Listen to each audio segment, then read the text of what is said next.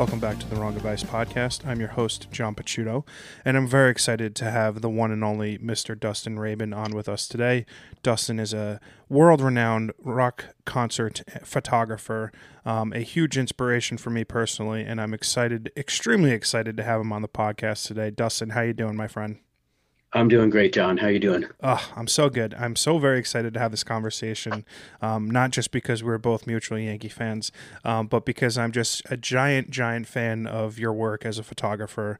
Can you give a quick introduction to the listeners into who you are? Sure. And first of all, I want to say thanks for having me, and I really appreciate those kind words about being a fan of my work. And also, it's great to talk to another Yankee fan because we don't have a lot of those where I live in Toronto. Yeah, my pleasure.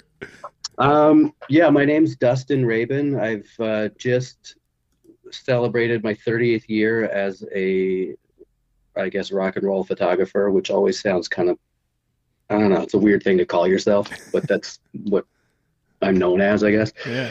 But yeah, it's been 30 years. October 12th, 1992 was the first one. And so I spent the last bunch of weeks doing a retrospective on my social media accounts, just posting my favorite. I was going to start doing my favorite photo or my favorite job from each year and have it last a month, like do one a day. Mm-hmm. And I mean, there were some years where thankfully I've been fortunate enough to have too many great things happen in a year to pick just one. So it ended up stretching out the whole process to 10 weeks. Yeah. And I posted 120 posts. And it was fun because I typically don't get, even if a post gets a lot of likes, I don't get a ton of interaction, like comments or DMs of people saying, "Oh, I saw your post. Thanks so much. I really love those photos." It doesn't really happen. It's just people like the pictures, and to me, that's great. People see them. If they like them, that's awesome. Mm-hmm. But this was really different because the first few posts were really focused on my very first experience shooting a concert, and then I gave a bit of background, what I was doing before, and it just turned into a series of rather lengthy stories instead of just the date and venue and the name of the band. I was writing things that happened that day and how this relates to another job I might have had in the past. And people actually read them. Like, I got a lot of comments and people commented about things at the very end of the post. So I know that they're reading the whole thing, and it was a really great exercise for me to do, and really, really cool. It was awesome to hear from people in that way. Yeah. I was a big fan of the project. I've been following you on Instagram for a while, so getting an opportunity to kind of dive through your archives of what has been, a 30-year career, which is just incredible, was fun just as a friend, being able to like witness and see all of that stuff. Talk to me about the beginning. What was the first show that you shot in 1992? It was a band called 5440. Who are, they're Canadian from the West Coast as well. I think they're from Vancouver, and I'm from Victoria. Mm-hmm. And I had done a few interviews for the college radio station and the college paper. I was in a journalism program, and I had done some interviews. And for some reason, for this one, it was over the phone. And at the end, the label called me and said, "Hey, do you want to shoot their show? They're playing in Victoria next week." And I'm like, "I can do that?" Sure, whatever. Like, I just brought the one camera with one lens I had and a roll of black and white film, and I just they're like, "Okay, you can go up to the front row for 3 songs." And the whole thing just felt weird. Like, why the first 3 songs, and why am I going in the front row in front of people? And it was just like awkward. But then once I realized that was like a thing people do, I got really, really into it. Yeah. Isn't it funny 30 years later that 3-song rule still exists? It is the weirdest. Yeah. Okay. I understand that, an artist doesn't want to have 20 plus photographers Totally staring at them with their camera the entire show, because it's distracting and it's a layer between you and the crowd. Mm-hmm. But the thing that I've always found weird is why the first 3? Yeah.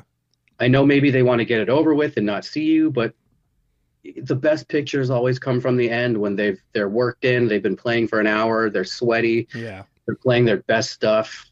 Um, so yeah, the first three has always kind of blown my mind a It's little bit. it's just such a funny role, and just one that endures makes it even. It's just like one of those really funny cliche rock and roll photography things, which I have an appreciation for, but it's also like pretty silly. Um, Yeah, uh, first three songs, no flash. That's like yeah. what you hear every time. 1992, you bring your one camera, your one lens. What was the like immediacy after you had those photos developed and you're, looking at those first concert photos that you took, excuse me, did you know immediately that you were like, this is what I was meant to do, this is why I'm here?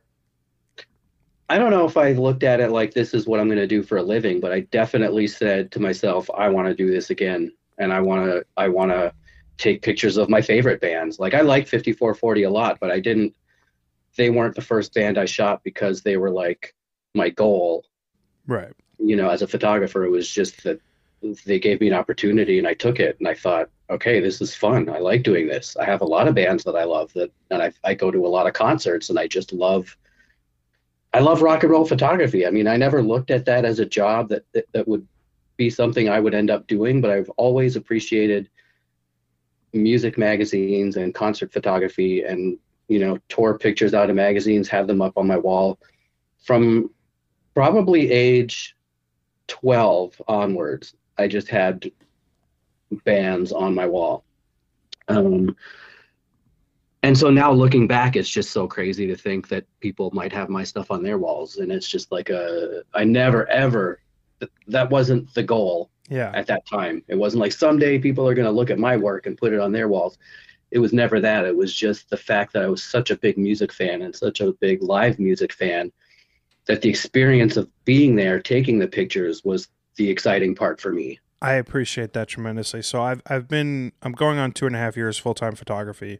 Mm-hmm. And after I shot my very first show, it was for it was a cover band and then some like independent artists, a small band at a small venue really close to where I live in Montclair, New Jersey.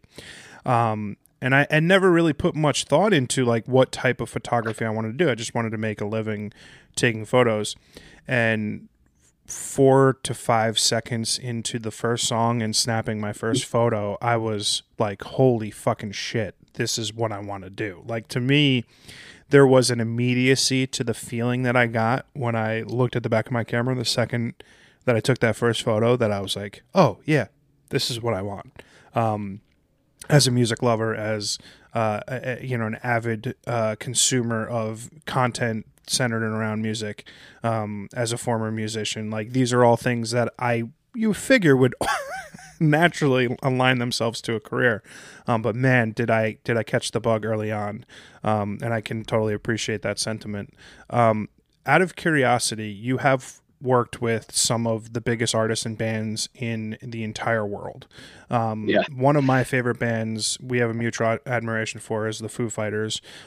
You've had the pleasure of shooting them a myriad of times. Talk to me a little bit about your relationship with that group, with some of those iconic photos that you've taken of Dave Grohl, and what that sort of process was like from the early years all the way up into, recently. I believe you guys shot something in like 2014. The last time I saw them was 2018 on their big stadium tour. But yeah, the first time was July 1995. Yeah. So I think they had just released the album. I saw them once before, a few months before, but they didn't approve. It wasn't them. It was a music conference in Vancouver, and the conference didn't approve me for accreditation that year. Mm-hmm. And because I didn't have anybody to shoot for, but that's another thing we can talk about later. Yeah. So I don't think the album was out when they played that first time, but the second time they came in July, they had a record out, and it was in everybody's eyes, he was still the drummer from Nirvana because he still hadn't taken the Foo Fighters to the point where they were a standalone band. Mm-hmm. They've been fucking amazing since the beginning. Like that first record's probably still my favorite. Yeah. But there was still all anybody wanted to talk about was Nirvana in interviews. And so that was the excitement there, was just like, oh my God, it's fucking Dave Grohl. Mm-hmm. And at the Commodore Ballroom in Vancouver, there's the stage entrance where they do all the load in is in an alley, an alleyway just behind the venue. And, whenever a fairly famous band would be playing, there'd always be kids out back, waiting for them to pull up in the van or their bus and hope to get an autograph and a picture or something. So, of course, I went back there with the goal of, I just kind of wanted, I don't even know what I wanted. Like, I wanted to meet him. I think I might have wanted to interview him too, because I was still doing interviews, Mm-hmm. which I was horrible at, but it was kind of the way that I got into this whole world was I got a lot of opportunities to interview bands, and then they'd say, do you also want a photo pass for the show? So I think maybe I wanted to just meet him and ask if I could get an interview. But once I got there, the van pulls up and they all kind of come out one at a time, and there was no manager. I think they had like one roadie, but he was just some kid that they knew. Like, it was really an informal Mm-hmm. kind of environment. Long story short, people were all kind of staring at him, like just loading his gear and talking to the local crew and whatever. And it just felt awkward having like 30 people or 40 people in a circle around him just trying to work. And finally, when he was done talking to the guy from the venue, I just went up to him. Mm-hmm. And I said, hey, my name's Dustin. He goes, hey, I'm Dave. And I said, I'm shooting the show tonight. I'd love to somehow get these pictures to you. And he goes, yeah, well, give me your info and we'll get in touch. And I gave him my card, and he was like, cool, thanks. And he put it in his pocket, and I kind of walked away like, holy shit, that was unbelievable. And he actually, oh no, wait, one more very important thing happened right after that was he said, we're playing in Seattle in a couple of days if you want to come see us there too. And I said, sure.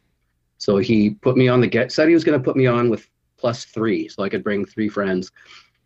It was a bit of a drive though. So I told my friends, it's going to take us a few hours to get there. We might not even be on the list, but let's see what happens. Worth the risk.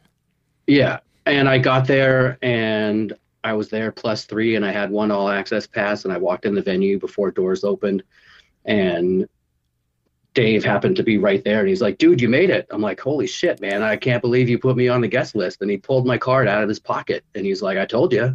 Wow. Like and then we had a really long chat after the show. And he just, I don't know, he just kind of took a liking to me and said, if we're ever playing wherever you live, or, we're in the same place at the same time, bring your camera. And he was really supportive, I guess you could say. He always gave me access, and he was always appreciative when I'd bring him prints from the last time I saw him, and it just kind of started from there. And then it was so exciting that I would travel to go see them, knowing that I could probably get in to take pictures. And then it really boosted my portfolio. It boosted my confidence. I was able to shoot other bands because they, management companies and promoters could look at my portfolio and see like, oh, wow, he's shot a lot of Foo Fighters, and that really helped out a lot. Mm-hmm. I think probably the biggest thing that has drawn me to your work, just like, I started sort of as doing street photography and documentary photography. There is that sort of like pull behind the curtain kind of aspect to your, there's like an intimacy to your work, right? And you could notice it, whether it's the stuff on stage, whether it's behind the scenes, whether it's specific portraits that you've taken. There is that sort of intimacy that you've been able to build with, whether, it's hard to say whether these people 5 minutes, 5 years, 5 decades, whatever. But that as a person who admires quality photography, for me, there's something intimate about your images, and it's pretty much regardless of the venue, right? Whether it's backstage, on stage, etc. When you work these shows, is there a particular aspect of the environment that you really love capturing moments-wise? As a As a lifelong music fan, I've always been interested in those behind the scenes moments that you don't normally get to experience. And for me to have access to that, I fully get into it. Like I think, okay, well, if they're letting me shoot here, I'm going to take a lot of pictures here. And I know that people enjoy seeing that as well. And it makes me happy to kind of be able to share a viewpoint that you wouldn't normally get to see as a fan at the show. Because I almost feel like it would be kind of selfish of me to get like this golden ticket and not really share the experience with other people, because I'm a huge music fan myself and I know how much I would love to see that, you know. Oh, that's fucking cool. I appreciate that. And then the other thing about just the intimacy of those kinds of photos is that I am a very shy person. People don't really understand that because of my job being on stage and meeting all these, famous people, and think I'm super outgoing, but I'm actually quite shy until I feel really comfortable around people. And so I try not to draw too much attention to myself. Mm-hmm. If I'm on stage or if I'm in a dressing room particularly, or just backstage, I don't like getting in the way. I don't like the feeling that people are watching me work. So I tend to just kind of be pretty casual about it. And I think that in turn, the people I'm photographing let their guard down a little bit, and it just turns into a very casual thing, and the photos end up looking very natural because I'm not bossy or like, can you go sit over there? Can you go do that? Unless it's a proper planned photo shoot. I don't like to, I don't know. Yeah, you don't need to be pushing. I don't want to be invasive because this is their private space and I'm just lucky to be there. I think that is a very accurate description of why some of these photos look so relaxed and intimate, because of that unassuming nature that you have. Obviously, an audio podcast is the perfect way to describe amazing photography photos that I'm a huge fan of. I took the liberty of going through a significant portion of your archives, and I was blown away by the range of subjects of people that you've worked with, whether it's bands, actors, etc. A couple photos that really stuck out to me that I had some questions about was, there is a portrait that you did with Annie Murphy from Schitt's Creek. There's something insanely wonderful, and it's hard to describe how much I really appreciate and enjoyed that photo. There was this sort of like almost famous sort of vibe with it, from the what the heck's the guy's name? With the jacket, you mean? Like with that kind jacket. of coat? Yeah. And I don't know if that's why it spoke to me, because I love that movie so much. Even though Cameron Crowe has me blocked on Twitter. Oh no. Yeah, we'll talk about that later. Okay. But yeah, tell me a little bit about that photo and what sort of went into the mindset when you made that portrait. Oh man, I almost don't want to tell you because you'll be like, "That's it." She was still like Schitt's Creek was still in full production, but she was doing a web series called The Plateaus, and she played a musician. And so a friend of mine was directing the series, and he asked me if I wanted to shoot stills. So I went out on a bunch of days, and I remember it exactly. We were shooting in a music venue in Toronto during the day, and there was the stairwell between the first and second floor is just this really bright, it's just all windows. And I can't remember if I asked her like, hey, come over here and we'll take a picture, or if we were both hanging out in the stairwell or whatever. And I said, hey, stop for a second. I want to get a photo. So it was very, very quick and natural. It wasn't like there's literally no setup, but we were just either there, or I said, hey, come over here for a second. I snapped one and that was it. Mm-hmm. But actors are just so much more photogenic because it has nothing to do with looks, really. It's just they're so much more used to having their picture taken than musicians. So it always amazes me how quickly you can get a really great photo of an actor. Mm-hmm. Yeah. And I think that's a perfect example because it was actually probably took less than 30 seconds. I think, And if it stuck with you, then I'm like, okay, well, that shows that yeah. yeah, it's funny. I think for all the times that I'm in studio or working on a job, most of the times, like the quote unquote usable shots, the ones that end up being the selects, happen within like the first 15 minutes. And I think there's super magic in simplicity, right? Like you said, you're in a Mhm. hallway, you pulled her aside, you saw the light was hitting a slight way, the jacket looked perfect, and you're like, boom, and then you nailed it. Mhm. I think there's something to be said about being able to like create something beautiful with that level of simplicity. That's pretty cool.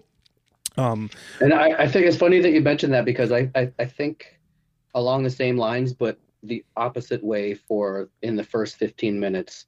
For me, it's usually the stuff at the end of the day, but that's because after getting all the shots that I thought I needed and the ones that I had to light a specific way, those are all out of the way, and now I can just kind of have fun for the last little bit. ooh, that I So do agree it with. I do agree with so that. it's for me, it's the opposite. It's the last bit far as the big instead of the beginning, but it's for the same reasons. It's Yeah. because it's simple and you're not Yeah, once you check trying to off nail that, that shot. yeah, Yeah. you check off the shot list, you're like, okay, now I can kind of relax and do the things that I want to do. And yeah, no, I agree with that. That makes sense. And I think the subject relaxes at that point too, because they figure, okay, we're done. Okay, cool. Yeah. No, I think it's funny because, like, like you said, you're shy, and I wonder if there's a bit of unassumingness about you that allows for like a quick amount of rapport to be built amongst strangers, right?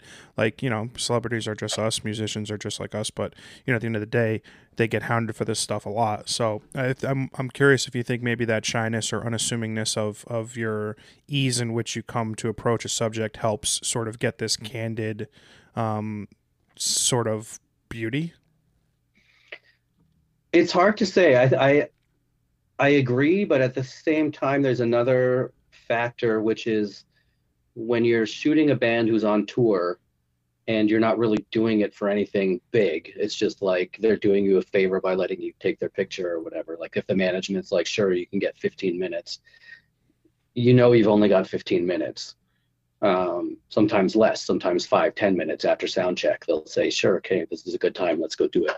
So I was from the beginning used to trying to get as much good stuff as I could in the least amount of time. Mm-hmm. And so I think I've gotten good at doing that. Like even if I have more time, I won't dawdle. You know what I mean? Yeah, totally.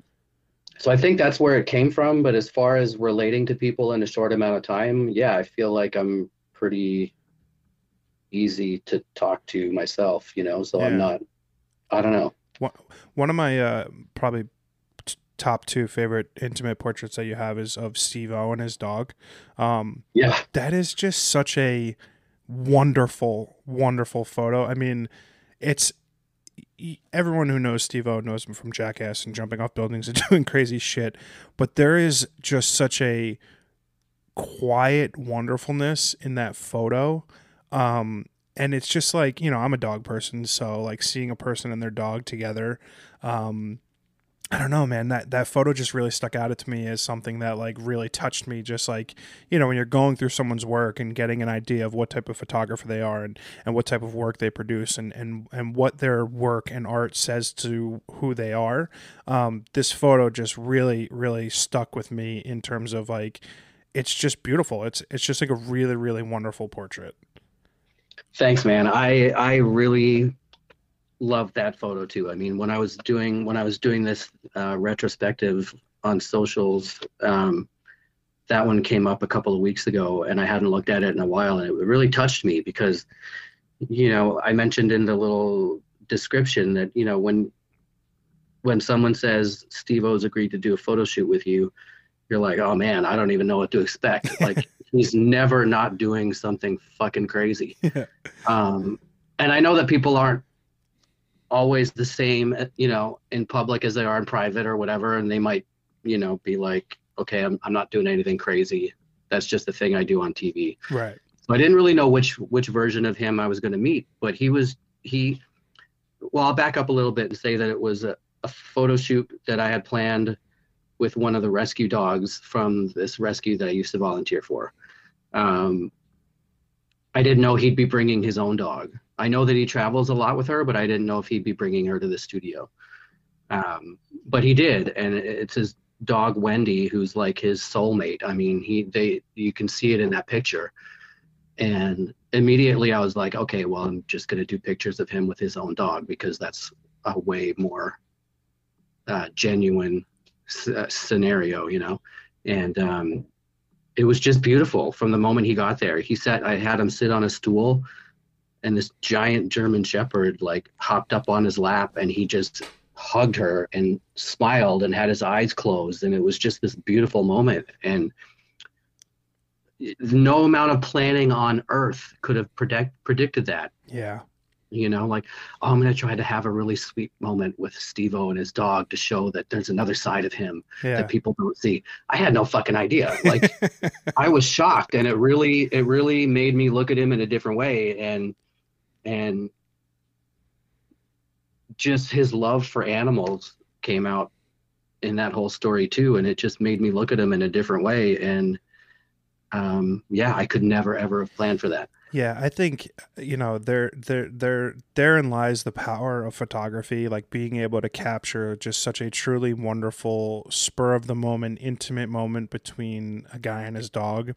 And I think the caption that I read was something like, you know, true love, or like, this is true love or something. And I like, it's like, you can see that in the photograph, which I think it just speaks volumes to what photography can do in relaying story and telling what life is really about, which I think is wonderful.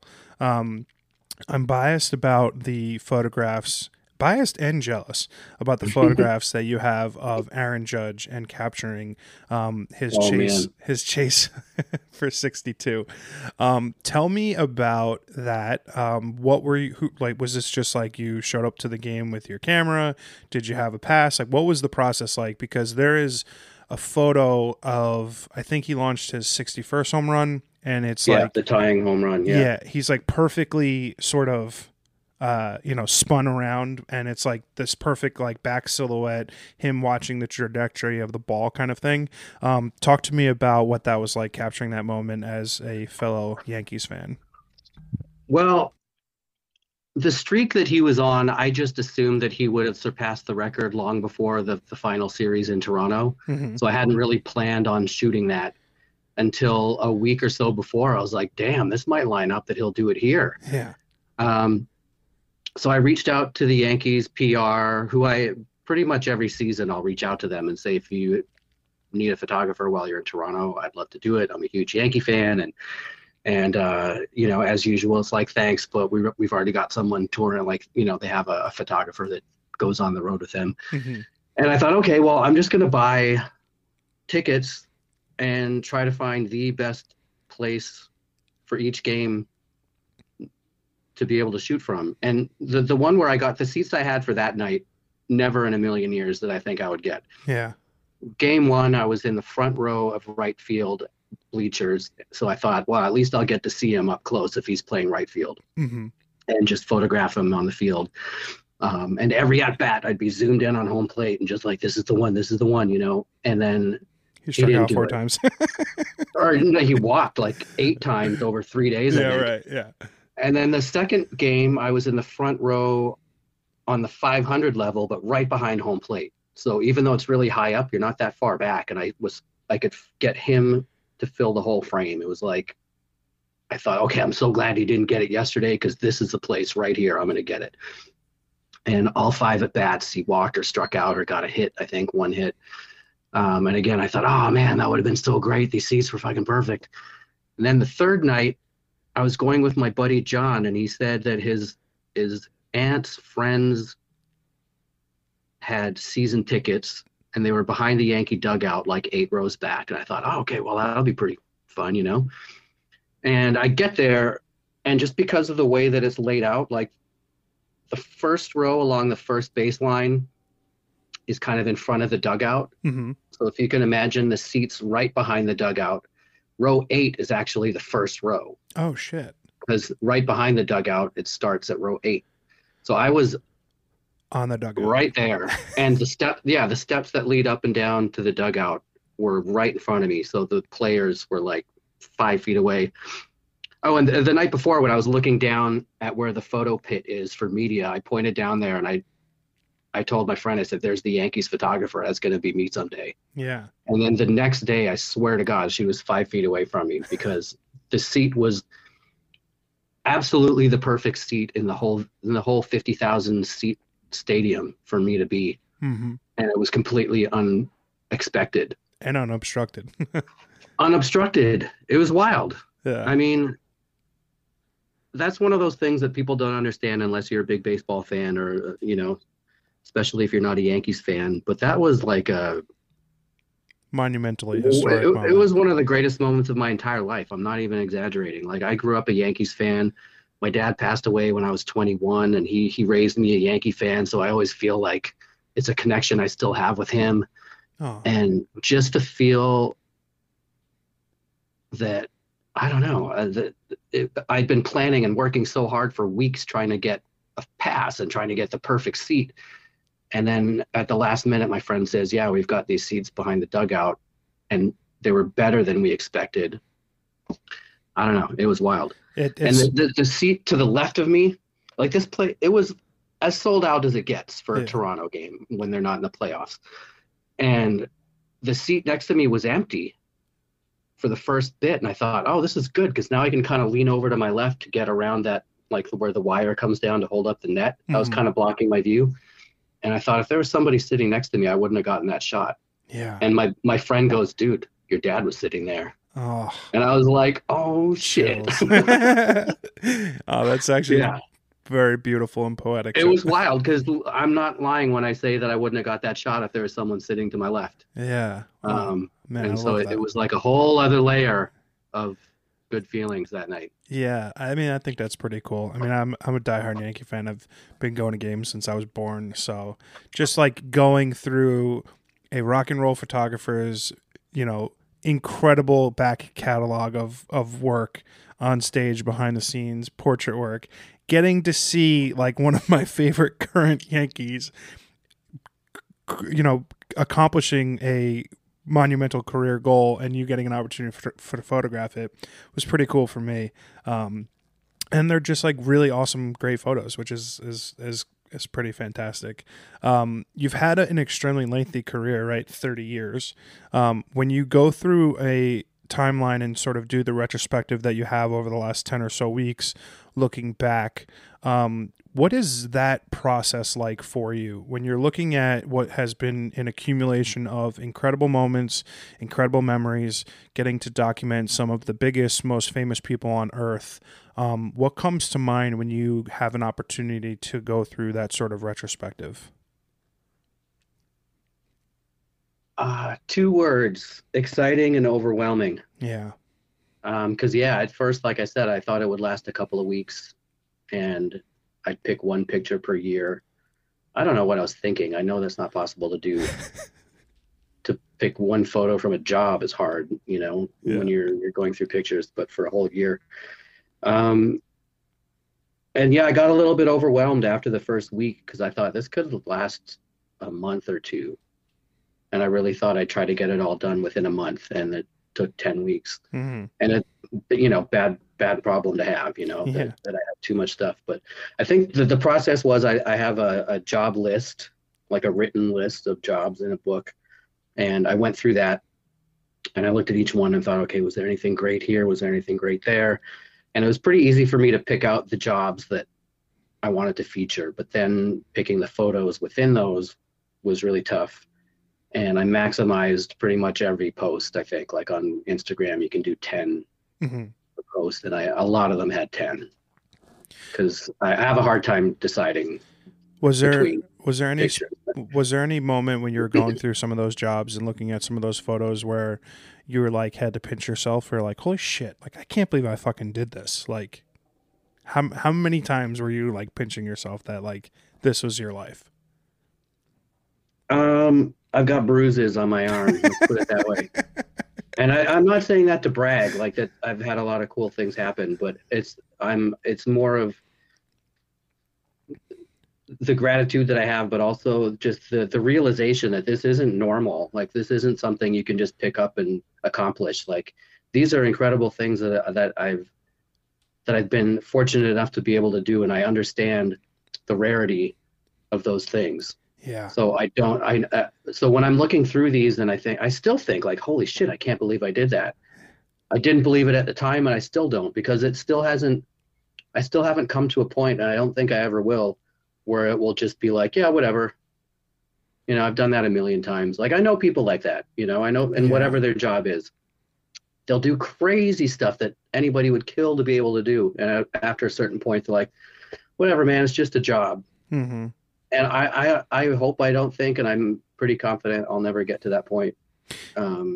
because I love it so much that I appreciate every single second of it. You know what I mean? Yeah, no, I totally relate. It's very funny because we're having this conversation in polar opposite directions of careers, right? Mine's very much beginning. You have 30 years under your belt, and Hmm. my goal in life is to be a tour photographer, is to go on tour with a band or a musician that I adore, and be able to have that documenting process.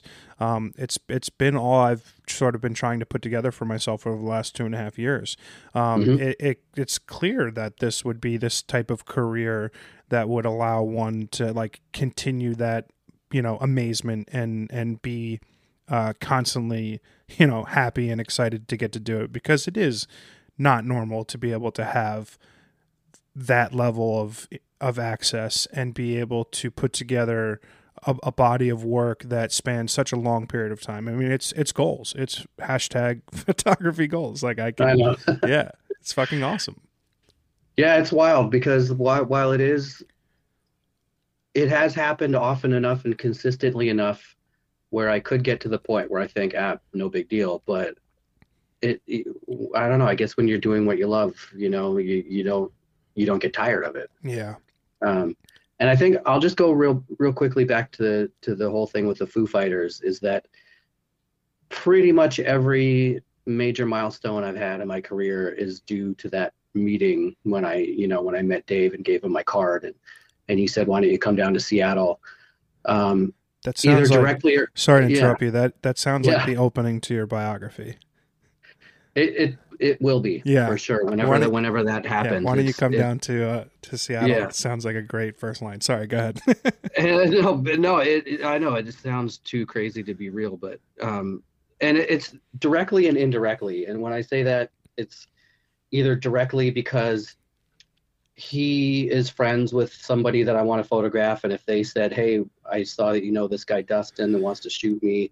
What do you think?" And he's like, "Yeah, totally. He's a great guy," or whatever. Yeah. Whether it's directly like that or indirectly, where people, they see that I photographed him a bunch, and they're like, "Yeah, man, I want this guy to shoot me too." Yeah.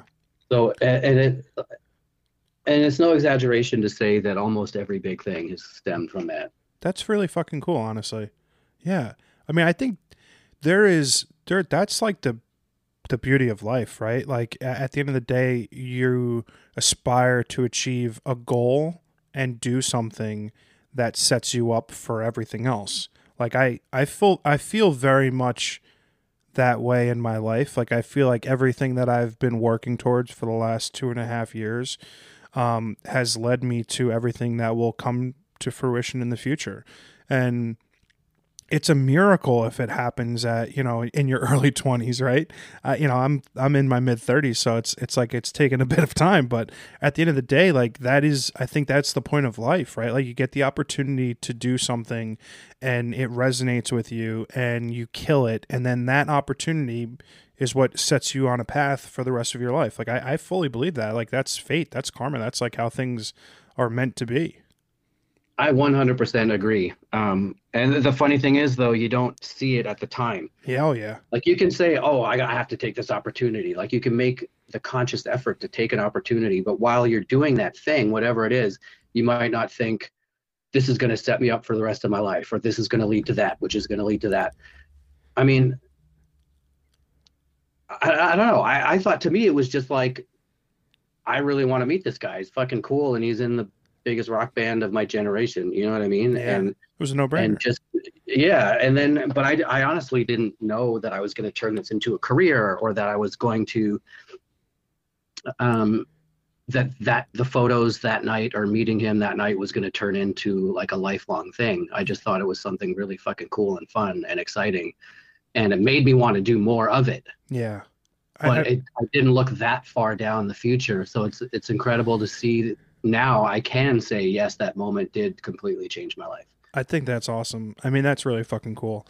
I mean, it's like that. Yeah. I mean, that's the dream, right? Like, I think that's, I was really weirdly impacted by the movie Yes Man, like say yes to everything kind of thing. Because I Yeah. think like when you open yourself up to opportunities in life, like even if they're not necessarily going to be financially beneficial, even if they're not like, going to be world changing events, you never know the who, what, when, where, why, and how in life. And if you open yourself up to the opportunities that life presents you, I think good things can happen. And taking the opportunity to shoot one band 30 years ago led to a career that has amassed tens of thousands of hundreds of thousands of images and moments and memories that you'll never forget. Yeah, and I try to say yes to as many things as I feel that I want to, like if Oh some yeah. things like, yeah, why not? I'll do this. Yeah. And it's not to say you can't say no to certain things, but I believe that if you say no to enough things steadily, they're just, the opportunities are going to stop coming to you, because Yeah. the universe is like, well, we're not going to waste our time with this guy. He's not following through on any of them. So I really believe that you have to put yourself out there, and if there's something that you really want to do, take advantage of those opportunities, because if you say no to too many of them, they're just going to stop coming. Oh yeah, I totally agree. When you look back at 30 years, and all that you have accomplished, what does it look like for you to now look forward? Right, we're recording this a few days before New Year's. 2023 is a nipple hair away. What does that look like for you when you look at like what else you need to accomplish and like what else you want to do, because you have multiple decades ahead of you to continue to work. So what is that like sort of thought process like for you? It's really interesting timing, because before COVID, I had come to the conclusion that, rock and roll photography is the most fun thing I've ever done, and it's supported me for years. But the industry's changing. It's financially less stable than it once was.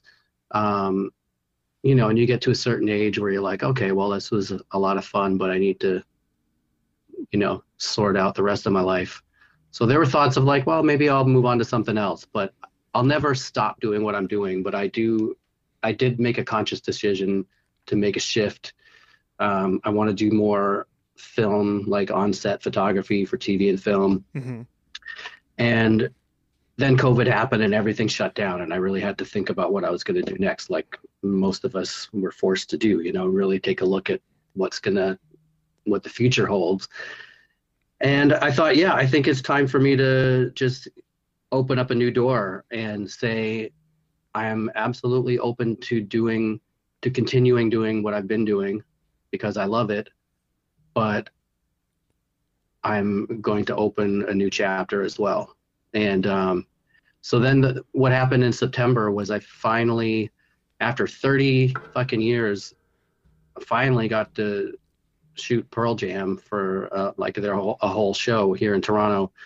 And to me, that was just perfect. It was like a month before my 30th anniversary. And I thought, well, that's the last one off the bucket list. So I think it's a good time to really make that move to the next chapter, which is hopefully working in film and TV, because that's something that's fascinated me my whole life. Before I ever shot a band, I was going to work in film. That was my dream. Mm-hmm. And I was, working as a production assistant and working in the art department and doing a whole ton of stuff until I hit 19 or 20. Or actually, I stopped all that when my dad passed away, because he was working in that world too, and it was just too hard for me to continue working with all of his colleagues. And so that's why I made the shift to photography. Yeah. So it's funny that now I'm like, well, I'm going to go back to film, but in a different capacity. I want to be a photographer on film. I don't want to work in the same departments that I thought I would be growing up, but I want to work in film. Yeah. I mean, I relate to that tremendously. I like, you know, there seems to be a sort of natural progression in, content creation that everything is going video in the future. And for me, I'm not the biggest fan of, I have no aspirations of being a director. Like, incorporating some amount of videography into my photography work is going to be a necessity just for stupid fucking algorithm purposes. Um, but I don't have aspirations to direct a feature film or anything. But like getting the opportunities to shoot behind the scenes stills has been a very fun byproduct of sort of my documentary photography that I've gotten to do recently. It's a lot of fun. There's not a lot of pressure because what I at least am doing is not really looked at as being all that important. And I think it's a really cool avenue and an opportunity to get like some really cool candid stuff. So I think that's pretty cool. Yeah, no, I agree. That's fun. And it is, I mean, when you break it down, it's pretty much the exact same thing with different people. It's documentation. It's you don't have control over much other than the framing Hmm. and your exposure and capturing the right moment. Like you can't direct the people to do what you think would look cool because they're making a movie. They're Yeah. not there to get, or they're playing a rock show. And same thing with lighting. You just have to take whatever the lighting director at a concert or the director of photography decides on a movie set, and just work with that. So it's really very similar, and it's still behind the scenes in the entertainment world, which is what I love the most because I like being able to see what happens behind the scenes. I like being able to show people what goes on, and so it's just it's actors versus musicians, but it's this, everything else to me is identical Hmm. in the workflow. Yeah, I like that. I'm very curious. First things first, if you've ever done any street photography.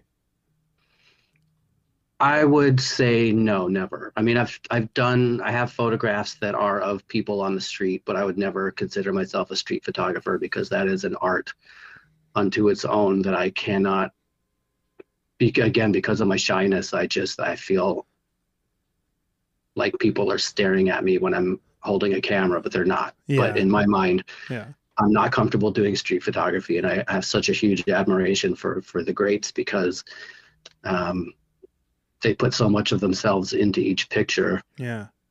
Uh, I'm a little yeah, surprised to hear that, just because there's so much of that sort of street documentary style to your work I'm shocked that it's never been something that you've really spent much time doing, because like your work is very evocative of that sort of street and documentary style. well, I think that the big difference for me is the um, being self-conscious. Hmm. Like taking pictures where people don't aren't there to get their picture taken, or they don't know that you're there. They Yeah, didn't ask you to be there.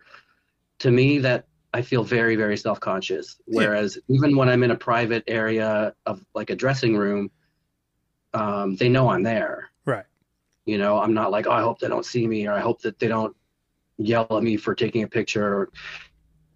So the style is very reminiscent because I am capturing moments that are not planned, but at the same time, for me, there's less of a self-conscious feeling because at least I know that if they want me to leave, they can say, "Could you just leave for a minute or Yeah, whatever?" But no, they know that I'm there. yeah, I get that. Talk to me about the the conscious decision that you make for, I don't want to say most of, but a vast majority of your work being black and white documentary style Yeah. versus, I mean, you have color work obviously, but I'm curious about what that process is like for you. For concerts specifically, when I started, it was all film for years and years and smaller venues with not great lighting. If you get hit with a show that's all red lights, you're not going to get anything. Yeah. And if it's black and white, that solves that problem. So for a lot of it, it was that. And then I started to grow to like the look of black and white over color. And for documentary photography, I just feel like seeing a photo in black and white of a scene where people aren't looking at you, where it could be street photography or it could be documentary photography. I think it just leads you to think of it as being more of a candid moment Yeah. as a viewer. And so I tend to present my work that way because it is documentary work. Yeah, I like that. And I think even if I'm doing work on set, um, obviously if the movie or the TV show is in color and I'm photographing the actors acting, it makes sense for those to be in color. Mhm. But as soon as I'm shooting the actor while the cameras aren't rolling or in between takes or anything, I always make that black and white because to me that just feels like that differentiates the documentation from the production stills, which are basically trying to capture what the motion picture camera is capturing. Yeah. I like that. Yeah, I very much prefer rock and roll photography to be done in black and white. I think a lot of what can be distracting from color cuts through when it's black and white. There are so many pyrotechnics and lights and lasers and things that to me I just naturally gravitate towards black and white music photography. I think and like I agree with what you said. And I think that for some reason there is a innate ability for a black and white photo to sort of articulate a story slightly better when it's not muddied by the going on of all of the other light and things that are on in the scene. But yeah, I like that. I agree. And one word that you used is the word that I use all the time when I get asked this question is distracting. Yeah. You know, like a lot of the times, unless the shot calls for color and there's something that you want people to see because it was specifically in color, I find color distracting. Yeah. That's why even like with digital, I always set my viewfinder or my display to grayscale because when I'm shooting something, I don't want to be distracted by that red thing in the background. Because I might think, oh, this is going to be a bad shot. There's a big red thing in the background. But if I'm seeing it through the viewfinder in black and white, I'll be looking at the subject and really. It's so funny. I do the same thing. I find it easier, whether it's a portrait session with a model, whatever it is, to know whether I nailed something by seeing it in black and white. Obviously, it's digital, so I'm capturing it in color. But I shoot in black and white, and then obviously when I uploaded it to my computer, it's fully colored. But it's easier for me to see in black and white. Like I don't know what it is. I did start my photography journey shooting film, even though it was in the 2000s. I just have a natural love for it. And the black and white film, probably my affinity for it started with like some of the great street photographers that I admire. And I like that style of documenting life, whether it's a person on the street, a musician, an athlete, whomever I'm shooting. I see the scenes in black and white, even though they're happening in color. Yeah, I totally agree. I just tend to default to black and white. And like I said, and you said, I do shoot in color as well. Like I have a lot of concert photos that are in color, but it's mostly because there's something extra special about the scene that was due to the color. But when all things created equal, if I just want to show people what I'm looking at, unless the color has something extra to add to the story, I just make it black and white. Yeah, no, I love that. You've had an opportunity to shoot probably one of the most iconic magazine, in Rolling Stone magazine. You shot a cover for them. What was it like getting the opportunity to sort of check? I mean, like for me, getting a photo in Rolling Stone would be a bucket list of like 12 items getting checked off at once. What was it like getting an opportunity to shoot a cover for a Rolling Stone magazine? I mean, obviously it was incredible, but it did not happen the traditional way, and it wasn't at all what you would imagine a cover shoot for Rolling Stone being. Okay. It was with, Dave Grohl and Josh Homme from Queens of the Stone Age and John Paul Jones from Led Zeppelin had that band, Them Crooked Vultures. And I had worked with two of the three of those guys a bunch in the past. And then through Them Crooked Vultures, I got to work with John Paul Jones a fair bit over the past year before that. So I went to see them play in Toronto, and they said, I went up in the dressing room, and Dave pulls me aside, kind of like really hectic. He's like, dude, do you want to shoot us for the cover of Rolling Stone? I'm like, fuck yeah, let's do it. And he goes, okay, well, we need it like right now. And I'm like, we can't do it in here. It's like a dingy room with, I don't have any lights. And normally that's fine. Like, I love that aesthetic, but it's not right for the cover of Rolling Stone because they have to put, the title on and all the stories on the front cover, all the text. And I just know that they'd get it and go, we can't use any of this. So it turned into a bit of a chess match trying to figure out, we only have 2 days till the deadline. They're going to be in Boston tomorrow, but they're playing right behind on is it Lansdowne Street behind Fenway? Oh yeah, right over the Green Monsters. They were playing there, and it was during the World Series. Oh jeez. And there was no way that we were going to be able to get in and out of there. Like, once they're at the venue, we can't drive to another studio and vice versa. And we couldn't bring lights in for some reason. There was a whole thing. And then we hey, the only other possibility is Philadelphia Sunday. And it was on Columbus Day long weekend, and everything was closed. And I've never been to Philadelphia, so I just kind of woke up in the middle of the night in a panic, like, okay, we got to do it in Philadelphia. So I started looking up studios and rental places, and finally found this one place where they would open for me for the half of the day. It didn't even tell them who it was. I just said, I really need to shoot Sunday, or else this whole thing can't happen. And then, they were late because of traffic, and they finally showed up, and I did the group shot, and then I did individuals, and then they had to be rushed off to do sound check. And I was left there sweating and feeling nauseous, like, oh my God, I fucking blew the biggest opportunity of my life. Like, 15 minutes to do the biggest shoot I'm ever going to get offered. And I don't think I got anything.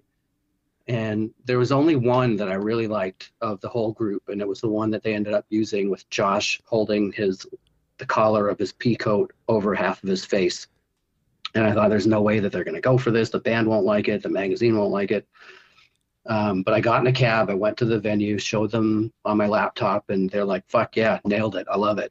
And then I sent it off, and it went on the cover. But it was honestly just a rushed kind of shit show, hoping to get something because of the circumstances. And it's not at all like you would have planned it properly, but yeah, it fucking worked. So I fucking love that. I think the best moments in life happen within chaotic experiences. Yeah. Like, anytime that you're struggling to make something work, and then all of a sudden you got 5 fucking minutes and things just fall into place. I think that is really fucking cool. I like I said earlier, this conversation to me is one that I've been dying to have. I'm just such a huge fan of you as a human being, and your work is just fucking incredible. Your photography goals times a billion. And just being able to hear just how very normal the existence of your career has been is a reassuring thing to hear as someone who's just starting off and wants to follow a similar path. And I think that's what's kind of cool about getting an opportunity to have these conversations, right? You are a world-renowned rock and roll photographer. You've had access to some of the most incredible musicians in the world. You shot the cover of Rolling Stone. You've been in rooms and with places and people and things that not very many people get the opportunity to. But in a lot of ways, those experiences are just like everybody else. Right place, right time, making the most of your opportunities. And in a weird way, I think that's what the point of life is, putting yourself in the right place at the right time to make the most of your opportunities, and just being able to deliver on the things that you're asked of. I could not agree more. Yeah. And yeah, a lot of the times you see the finished result and you think, wow, that must have taken a lot of planning, or this must have been really, big studio with a ton of lights. And I'm like, man, I got asked to do this at the last second. I didn't have any, or I had one light. I can't tell you how many times I just shoot with one light now because I was forced to in the beginning, either because of budgets or time or space or whatever. And now I just like that look, and that's what I'm used to doing. And yeah, you no matter how much planning you can do for something, 99% of the time it won't turn out the way you expected, and it could turn out even better. Yeah, I don't know what the quote. I'm going to butcher this, but it's like life is what happens when you're busy making other plans, right? Something like that. Mhm. And I'm a big believer in that. Dustin, I am beyond grateful for you taking the time out of your day to come on the podcast. I have an extremely cheesy line. If you've been on my podcast, you're part of my family. So welcome and thank you. And I'm just incredibly thankful and appreciative, and hope you have a great rest of your day. Well, thanks, and that goes for you too, John. I really appreciate the opportunity to come and talk with you. And yeah, I moments like this just make me feel like I've accomplished something. When somebody else wants to talk to me about my life or talk to me about my experiences, it really it makes me feel good. So thank you. Oh, you're welcome, man. This has been my absolute pleasure and everything I could have asked for and more.